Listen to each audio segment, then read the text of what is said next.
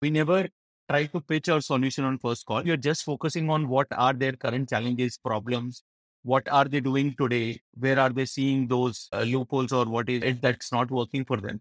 So give us a clear idea on what bottlenecks or what challenges these CISOs are facing in mobile security.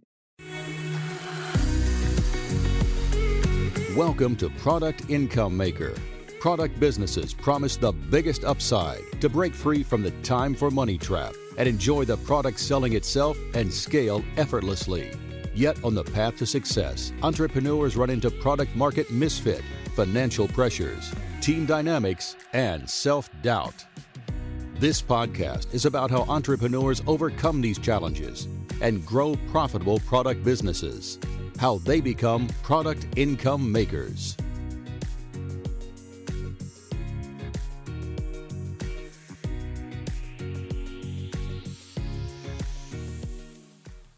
Our guest today is Harshit Agarwal, the founder and CEO of Appknox, helping enterprise secure their mobile apps. They have reached more than 70 paying customers with an ACV of $20,000, today at a run rate of 1.7 million ARR with only $750,000 seed investment from 2014. Harshit, you are an inspiring product income maker. Welcome to the show. Thanks, Ohad. Happy to be here. Harshit, can you tell us about how did you discover the original pain of customers around mobile security, perhaps at the beginning, and then how did you evolve discovering that pain when you evolved to discover it within enterprises? We started our company back in 2014. Back then, we saw a lot of enterprises moving to mobile first or mobile focused approach. So we definitely saw that mobile is going to become primary for a lot of businesses. As we see now, I think mobile has become primary mode of interaction and the way internet is introduced majority of the population. Back then, our ICP that we initially started, internet companies, any internet company that used to raise funding or release mobile focused application, we used to reach out to them and try to convert them to the customer. For us, ICP discovery has been an always ongoing process. But the major change happened in 2017-18, I think, when we were going tough space. Because in our initial ICP that we chose, we realized these are early stage companies. So eventually half of them don't survive. The ones that survive, for them also mobile is just one-time activity. So it's not a repetitive behavior that we are able to build out of them. So in 2017, we went through a very tight process of discovering the ICP where we did a lot of customer interviews. So ideally we had zero down on 3 major ICPs and we did roughly around 20 to 30 interviews with each of those ICP, out of which the ICP that we got a fair response or probably where we could match problem statement with what value we are offering was the banking sector. So in 2017, we zeroed down on banking as the sector. And that's where I think our journey from SMB or early stage companies to enterprise happened. Within a year, we were able to close roughly around 6 odd banks with, again, the ACV of roughly around $20,000. And within a year, I think more than doubled our revenue back in 2018. Led to a conclusion that, okay, not only were we able to discover the ICP, but that validated. And then we doubled down and tried to increase that, move outside India with similar and capture more of enterprise in same ICP. And as for today, I think we are working with Fortune 500 and a lot of other ICPs along with it, MSSPs and a lot of other different ICPs that we are continuously figuring out and growing as we go to the next stage of journey. How did you discover it in the beginning? Did you happen to know early stage companies and you just introduce yourself and interview them? And then how did you discover it with banks? Was that through advisors, through introductions, by calling them up? What was the method? I think one of the things that worked very well for us and is still working is LinkedIn and email. We completely relied on these two activities. The good part about our kind of offering is that we can detect those issues early in these mobile apps before we reach out to them. But that does not work in bigger enterprises because then if you're interacting with CISOs, we can offend them as well. But at least in early days, what we did, I'm talking about 2015 to 2017, was that we used to find security issues, applications, and reach out to their co-founders, CTOs, ideally, and tell them that your mobile app is vulnerable. And ideally, you need a platform like ours to keep it secured as you're releasing more and more versions of a mobile app. CISOs, the way we reached out, LinkedIn worked out for us. We reached out through LinkedIn. Initially, it was challenging. I think we reached out to roughly around 70 to 80 CISOs in our ICP, and we just got response from 5 to 7 of them. But once we were able to connect with one or two of them, it's very easy to get recommendations and connections from them. Definitely, it's a very close-knit network they have. So once you are in road, it becomes very easy for you to interact with other CISOs and try to have more of those interviews. And how did you validate their willingness to pay? So I think the ICP question, we used consultative approach. Our basic question was that what are the challenges you are facing on application security? Though our offering is on mobile, but we try to understand what are their bottlenecks. We never try to pitch our solution on first call. That is something that we refrained at all when we were doing the discovery calls, at least, because then there will be a perception that will set, and accordingly we might get false answers and might result in us not validating it correctly. That complete exercise was really helpful because while discussing, you're just focusing on what are their current challenges, problems, what are they doing today, where are they seeing those loopholes, or what is it that's not working for them. So that gave us a clear idea on what bottlenecks or what challenges these CISOs are facing in mobile security. And that is something that we transformed as our messaging on our website, emails and all, as we proceeded further to create different channels of GTM and all. And that is something we picked as a marketing message and try to replicate that, try to grow over and above that. So that approach really helped for us to ensure that we get clarity on what are those bottlenecks. And then later we used to do a mapping between what challenges they have and what offerings we have. And can we really solve it with what we have in hand? The second con subsequently was about how Appknox can help them. And a lot of them saw a value over there. So it was easy win for us. So closure times are higher when we move from SMB to enterprise. Overall deployment time or enabling or making our product ready for enterprise also took us almost 6 to 8 months. They wanted SSO and few other enterprise specific features that we didn't have. And none of the SMB actually asked for it. Let's talk about distribution, sales, and marketing. But before that, let's just review the metrics that you're currently at. So I believe you're at 1.7 million ARR.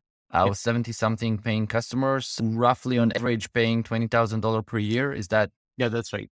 So you mentioned the churn is only in the single digits. Is that correct?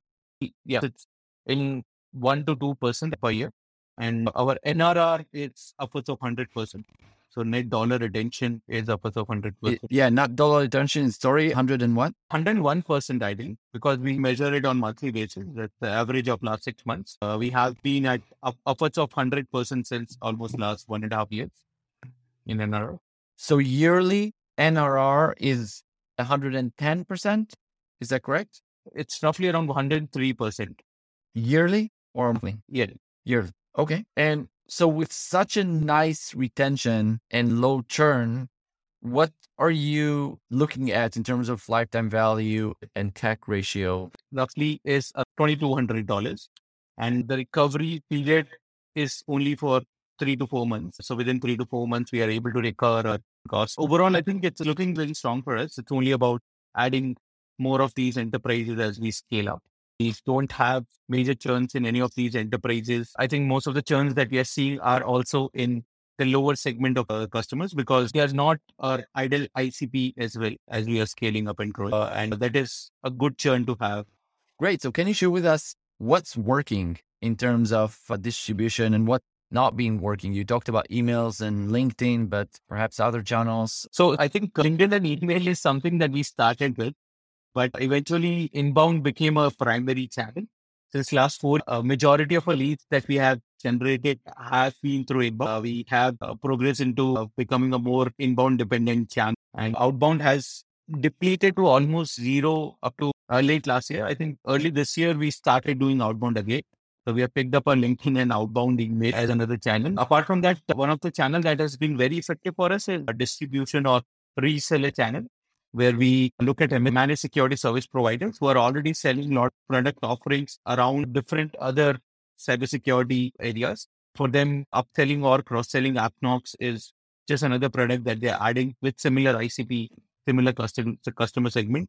So we try to onboard more of these MSSPs, and that's overall has been very effective channel. In cybersecurity specifically, I think the behavior, there has to be a trust between the company that is acquiring you and the partner with whom they are acquired with. And with that trust, I think they can enable or they can onboard another OEM So we just try to be with those MSSPs and try to enable these enterprises for automated security testing along with them. And for these OEM, for these MSSPs also, the benefit is that they can further sell their services and a lot of other things over and above our platform. So there is more value add for them also. And it's easy to get into offering that we have. So any new sales also, if they want to do a reach out to new account, we can be an entry point for them and then they can cross sell and upsell a bigger platform where ticket sizes are upwards of $100,000.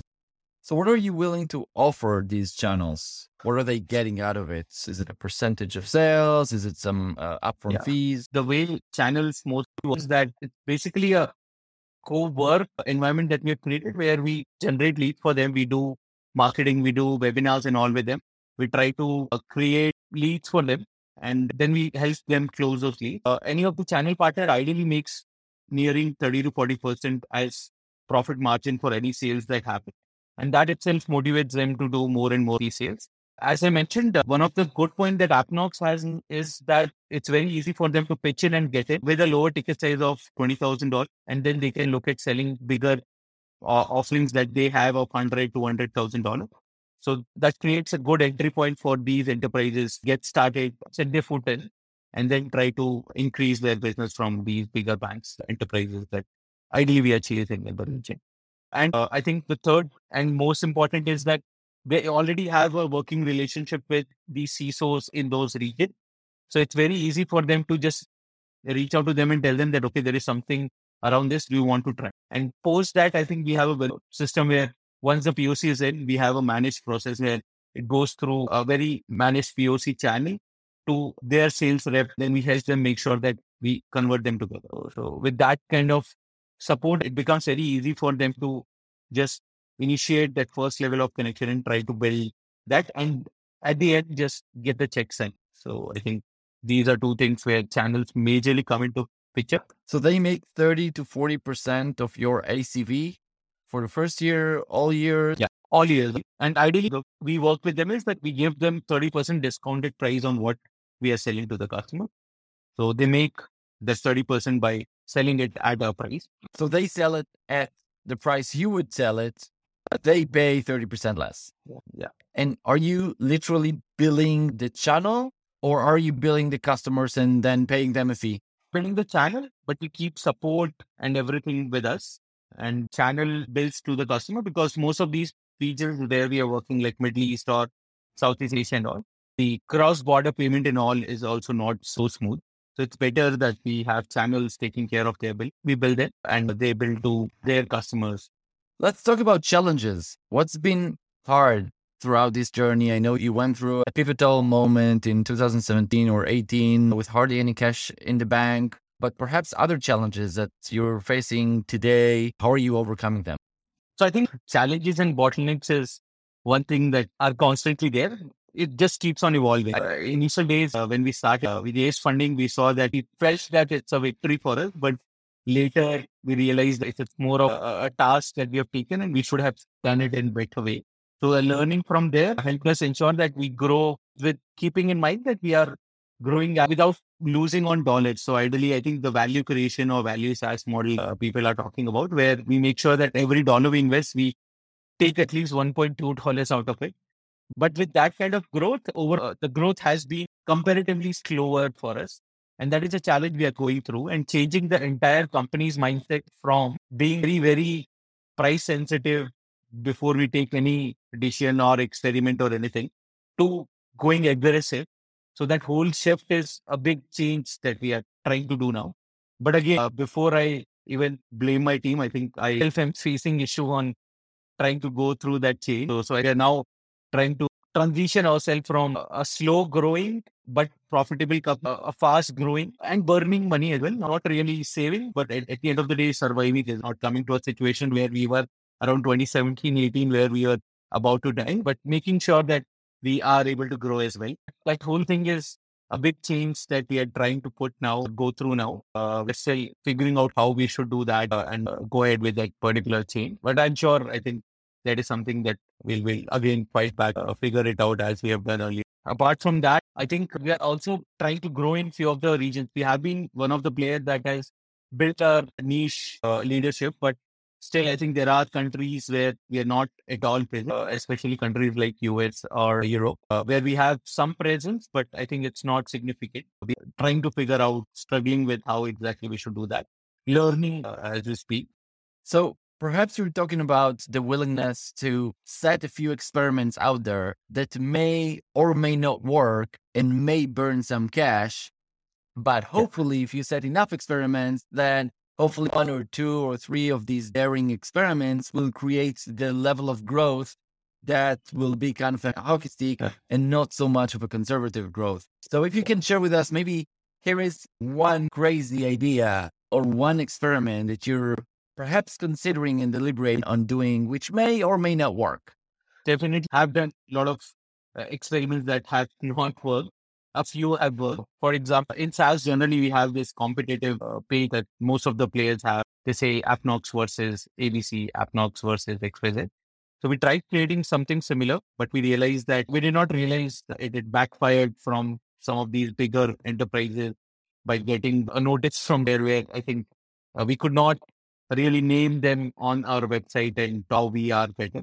That is one that happened very recently. Apart from that, going out and fight, I think we are running a lot of ad campaigns and all in those regions very actively. I think overall ad spend has almost grown to 3 to 4x since last quarter. So is it around $3,000 or $4,000 per month you're spending? A little more than that, I think. I think earlier we were spending roughly around $2,000, $2,500. Now it's roughly around $7,000 to $8,000 that we are spending, which again, for a company that is investing from the revenue is a lot of investment that we are doing. Apart from that, I think hiring in US is another addiction that we are getting into, which we have to hire. I think as we are scaling up, looking at anything in our vertical, it's again a very expensive resource to have on payroll. If we get into that, we need at least someone to run that for 2 to 3 quarters before we get to see any of the results.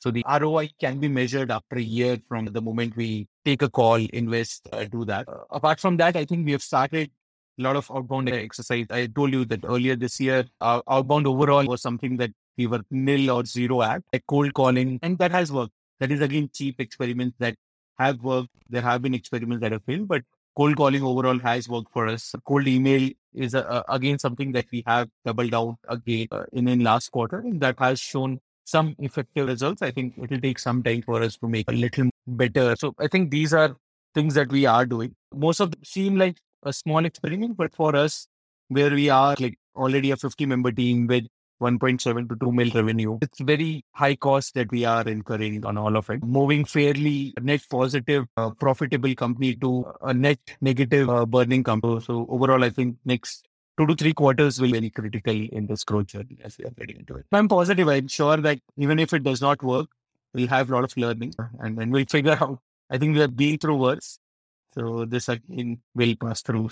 Can you share with us some recommendations for books, tools, podcasts, and blogs that you're following or that you're recommending other entrepreneurs to follow as well? Recently read the book from Ben Horowitz, It's About Hard. Very nice book. I think if I would have read this 5 years back, I'm sure the way or where I would have been with Appknox would have been completely different point. A lot of learning from it.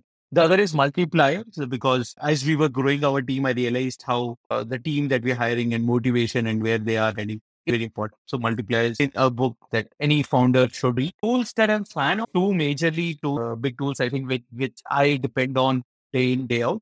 One is HubSpot, the other is Slack. The way we have used our HubSpot, we are on the entire stack of HubSpot, and that has been a journey itself. I think it took us 2.5 years to go from one bit of HubSpot to another. And overall, that product itself is something that motivates me because it gives a clear journey of how a customer came for one bit and then it grew to the entire stack of HubSpot.